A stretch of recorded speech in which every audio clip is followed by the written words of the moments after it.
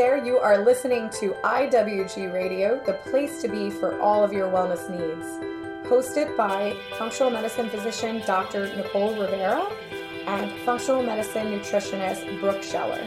We just want to take a moment to thank you so much for listening and just let you know that any of the information that is provided is strictly for an educational resource and is not intended to diagnose or treat any conditions. The lifestyle interventions discussed should not be used as a substitute for any type of conventional medical therapy. Hey everyone, this is Dr. Nicole and I am here with Brooke Scheller. We both work side by side at Integrative Wellness Group doing integrative medicine. And today we are talking about something called autoimmune pernicious anemia. Some of you might be like, I have no idea what that means. But overall, this is actually something tied to major B12 deficiency.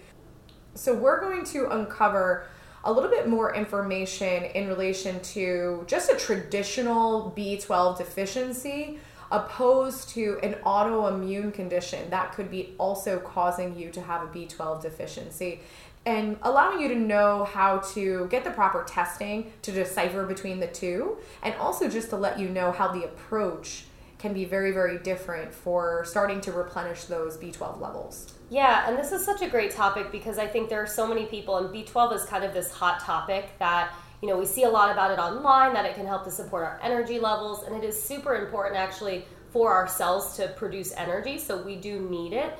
And I think a lot of people have maybe tried different B12 supplements, and maybe you had a little bit of relief, maybe not, or maybe you're someone who has gone down the route in doing B12 injections, which we can talk a little bit about those things a little bit later on as well. But, you know, what I wanted to kind of touch on too is, you know, you might be thinking autoimmune pernicious anemia, what does this mean? But the one word in there that you probably recognize is that term of anemia. And a lot of us associate anemias more closely with iron deficiencies, but there are several different types of anemias, and anemia pretty much means that there's a lack of oxygen that's getting into the cell. And so this is just a different form of that happening. And so this is why the testing is really critical, because you know, you want to understand if an anemia is present and really what the root of it is. So is it something that is, you know, from an iron? Is it from B12? And if it is potentially from B12, is it something on the autoimmune scale? Yeah, I think that was a really, really important point for you to make, Brooke, because again, we are associating most of our anemias with iron, but you can have pernicious anemia, which actually is associated with B12 deficiency, but in addition is a folate deficiency. And folate and folic acid, I feel like that the terminology is interchanged a lot in our society. They actually are quite different.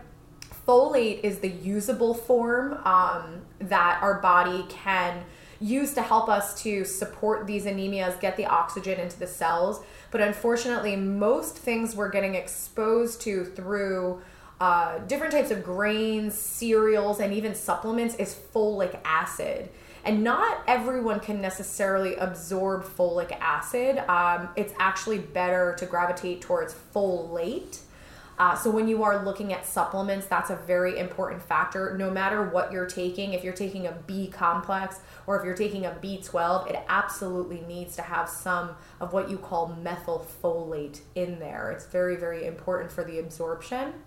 But one of the things that actually Brooke did a lot of research on in school was birth control in relation to folate depletion. So I'm going to let you talk a little bit about this because, again, if your folate is completely depleted, this is going to play a very big role in you also having a B12 deficiency. Yeah, that's a great point. And I've always kind of loved this topic about how birth control can cause a lot of different nutrient depletions.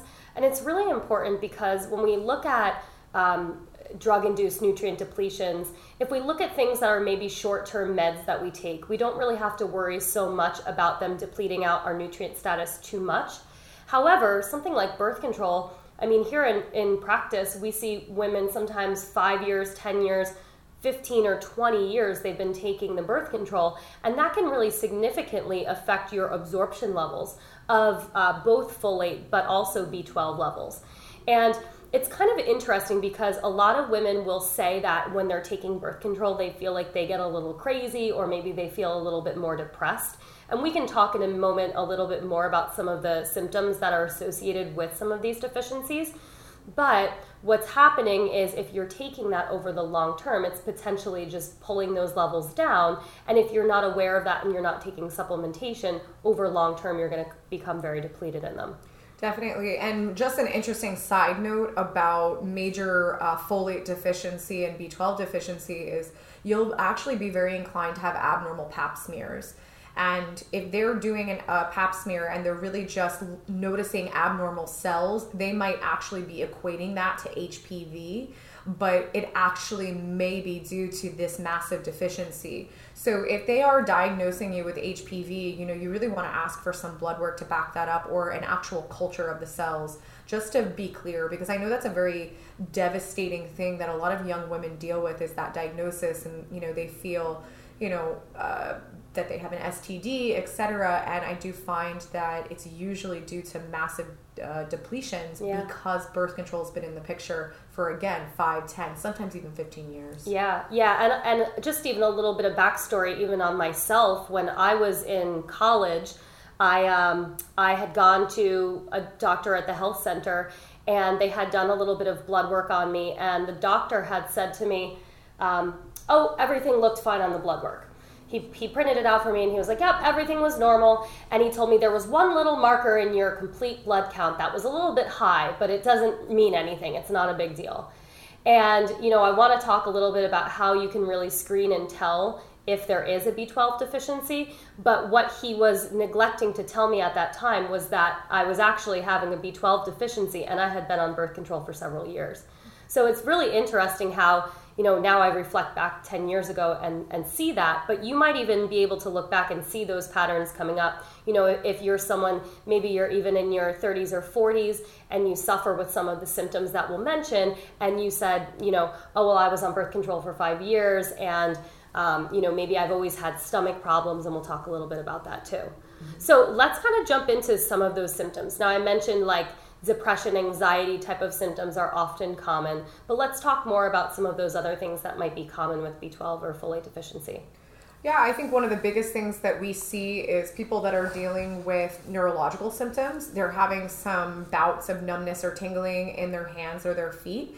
And of course, that's a very nerve-wracking thing, because you start thinking, oh my gosh, am I developing something like multiple sclerosis or something more serious? But the typical, hand and feet, especially if it's a come and go type of numbness or tingling that you're experiencing, that actually can be due to major B12 deficiency. And one of the things to notice is after you have any type of alcoholic beverages, if you were to, go out and have some wine with friends, and the next day you are noticing that you're having that numbness and tingling in the hands and feet more so, that can also be an indicator, because you will actually deplete most of your B12 reserves when you drink alcohol. So that's definitely a major thing that we see. But we also will have a tendency to see a lot of changes in hair and skin. And it's not necessarily just thinner hair or dry skin. This is people that can develop vitiligo, which is technically an autoimmune condition, and you have pale spots on your skin due to the loss of pigment. And another very big one is going to be alopecia, which is pretty much when people start to have patches of their hair falling out. Everybody's a little bit different. The technical textbook is that they start losing the outer portions of their eyebrows first, and then they can move to different patches on the head. But I do see that sometimes it's the opposite, and it starts in the head and then moves to the eyebrows later. But it's generally just having, not just hair loss, but actual complete bald patches on different parts of either the head or even the face. Mm-hmm. Yeah, and even with the hypopigmentation of the skin, it doesn't even necessarily have to be to the extent of the vitiligo, but sometimes even just changes on your skin, you're seeing a little bit of blotchiness, white patches, any type of hypopigmentation, the loss of the pigmentation, has been associated with the B12. And general fatigue. I mean, don't get me wrong, there's a million reasons why someone might be fatigued, but like I mentioned earlier, B12 is really important in that cycle of energy production, and so if we don't have enough of it, we will become pretty depleted. Yeah, and for those of you that maybe have been on a functional medicine or integrative medicine path for a while, you might be familiar with, detoxification, and you maybe have been screened for heavy metals, or you might know that you have a lot of silver fillings in your mouth and maybe have explored what to do about that. But when you have major B12 deficiency as well as folate deficiency, what happens is it's something in your body called methylation. Your methylation cycles are going to be very, very compromised, which actually will play a very big role in your body's ability to detox. So you might be noticing that if you've ever embarked on some type of detox, maybe you took some supplements, maybe you did some therapies, that you struggled with it and your body really had a negative reaction, and it could be because these deficiencies were not allowing the detox pathways to work optimally. Yeah, and one thing that isn't necessarily associated with a symptom of B12 deficiency, but it's really important to talk about, is going to be talking about any dysfunction that's going on in the gastrointestinal system. So again, not that this is going to present if you have a B12 deficiency, but if you are having, even if it's reflux symptoms or heartburn, or if you're having bloating or gas or irregular bowel movements, if you're having dysfunction in the gut, it's potentially going to affect your ability to absorb that B12. Of course. So on the flip side, let's actually get into what this autoimmune pernicious anemia means, because this is everything that we've talked about thus far is actually more of the conventional reasons why you have a B12 deficiency. And when you get into this autoimmune component to a B12 deficiency, you actually can start with the gastrointestinal issues. And you could be maybe dealing with upper issues in the sense of heartburn, reflux, too much even burping, feeling like you have a burning sensation in your left rib cage area, which can maybe be overproduction of acid in the stomach. And then if that goes on long enough, you might notice that you're starting to have some discomfort and even bloating right below the sternum. So kind of at that upper portion of the gastrointestinal system. So the reason why this is significant is because the area where you're actually absorbing your B12 is the very, very, very start of your small intestine. So to just kind of give you the general location of that is if you go to the bottom of your sternum, which is like your chest plate, if you go to the bottom of that, right where it's the very, very top of your abdomen, that is actually the location where your B12 is absorbed. So if you potentially have had infections in your stomach, maybe causing, again, the reflux, the indigestion, the heartburn, if you've had infections in the stomach and then potentially have had infections in the small intestine, which we call SIBO, small intestinal bacterial overgrowth, the infections in those areas are going to actually create an immune response. And it's just your immune system, it's doing its job. It's like, hey, you should not be here, so let me fight you and kill you and get rid of you. But unfortunately, if the infection is persistent and if the infection is putting up a fight, then your immune system can start doing some damage to the surrounding cells, and it's going to do some damage to the parietal cells. And those are the cells that will actually allow you to absorb your B12. Yeah. Your parietal cells are within the stomach, and they secrete both your stomach acid, so in order to break down food and help to enhance the digestive process, but they also secrete something called intrinsic factor. And intrinsic factor is actually needed in order to absorb B12. Mm-hmm. So when these parietal cells are affected in this autoimmune situation, they're not secreting the acid properly, but they're also not secreting that intrinsic factor, which we need for the B12. So even if you are getting enough B12 through the diet, you're not actually taking that into the body. And these are the people that are peeing anywhere from yellow to neon green because your B vitamins are pretty much going in the system and they are not being absorbed to any capacity and they're going right out the other end. So the other thing too is when you're considering testing, there's some very, very important factors with what you just said, Brooke. So when you're trying to explore the potential that you have a B12 deficiency, but maybe this is being caused by an autoimmune condition, you absolutely need to be checked for an infection called H. pylori. H. pylori, yes, you can test it in the blood, but more importantly, it really should be tested through stool sample because that's the most accurate reading. And you can also do a breath test as well. So there's a couple of routes that you can go, but that is going to give you a major indicator if you're not only dealing with an autoimmune pernicious anemia, but also if you're susceptible. But that's more so from an infectious standpoint. The other thing is if you're looking to be checked for SIBO, which is small intestinal bacterial overgrowth, you need to be doing a breath test in addition. It is a different style of a breath test in comparison to the H. pylori. So this is something you need to speak to your physician about. In addition, if you're really trying to know about the autoimmunity, there's two things that you have to consider is the anti-parietal cell antibodies, which means the parietal cells are being damaged. But Brooke also mentioned intrinsic factor, and you also need to look at intrinsic factor antibodies because everyone is different. Some people might actually have an autoimmune attack on the parietal cells. Some people might actually have an autoimmune attack on the intrinsic factor. Which would mean that when that's actually being secreted, the body is attacking that and eliminating it so that it's not even available to be used. Exactly. So overall, the parietal cells or the intrinsic factor, they're not working. They're not able to do their job. And another thing that's very tricky about B12 is the urine is actually the best way to test for B12, and it's commonly being run in the blood. But if you want to have an accurate reading about a B12 deficiency in the blood, you actually need to look at something called methylmalonic acid. So this is very, very important. So if you're looking at your blood work and your physician ran B12 and you're thinking you're in the clear, but maybe you're relating to some of these symptoms that we're talking about, or you've been on birth control a very, very long time, you absolutely need to take it a step further and look at methylmalonic acid in the blood or look at your B12 levels in your urine because that is a way more accurate reading. Testing can definitely get pretty tricky, and it's unfortunate that we have to be an advocate for ourselves because a lot of the physicians are not necessarily being trained on the various ways to look at these deficiencies.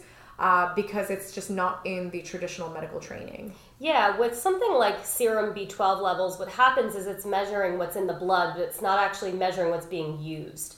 So the methylmalonic acid is actually the metabolite. It's actually telling you about the breakdown and the utilization of the B12. So it's kind of telling you from the other end what's actually being used. Exactly.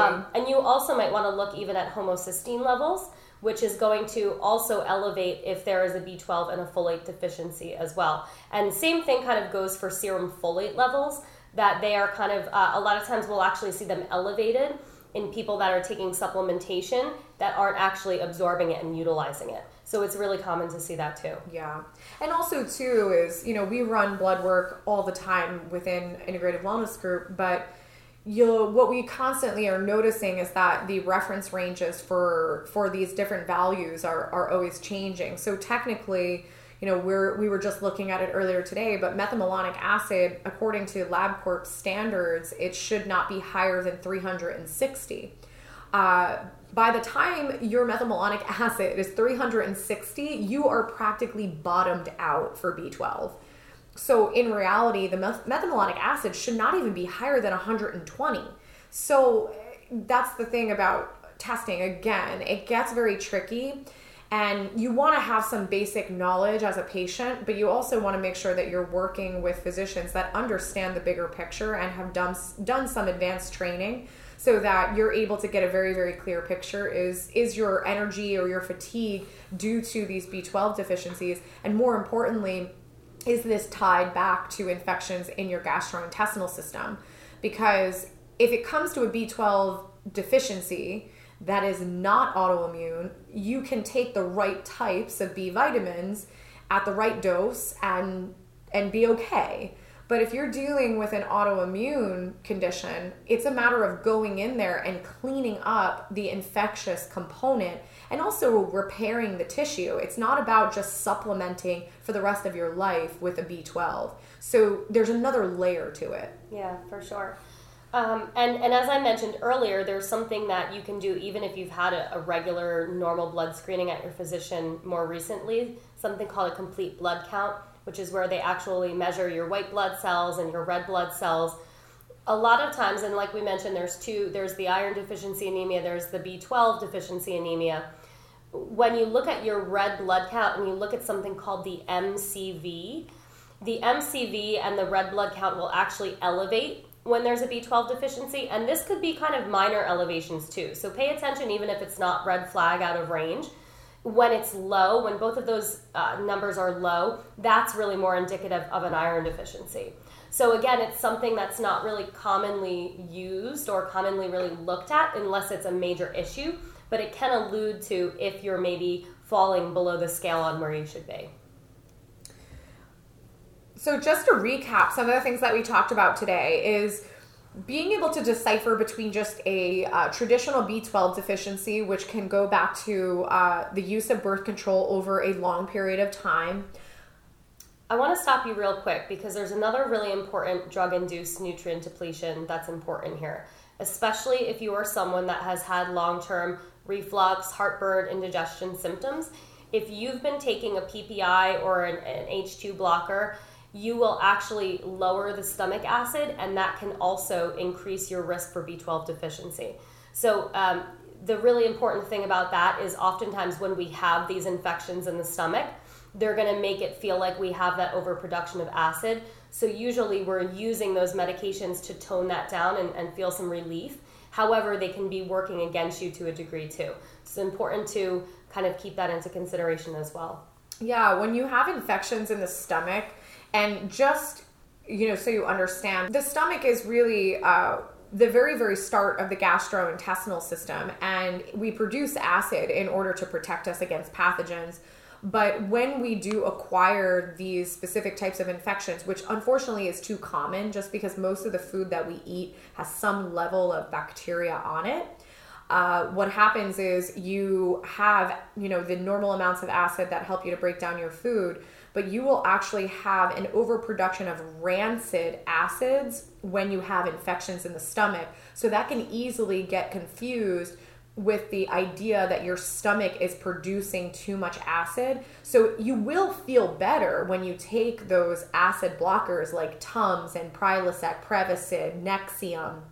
But unfortunately, we're missing the complete culprit for why that's happening in the first place, which is usually some type of infection. And H. pylori is the most commonly studied, but honestly, it could be so many other types of infections. So it's very, very important to consider the long-term use of those types of medications that Brooke mentioned. And again, that includes Prilosec, Prevacid, Nexium, and even just your over-the-counter Tums. So if you're listening and you're resonating with some of this and you want to learn a little bit more about what we do here at Integrative Wellness Group, we're happy to offer a free 15-minute strategy call to anyone who's listening. And you can head over to integrativewellnessgroup.com and schedule that right away. We'll talk to you soon. Bye-bye.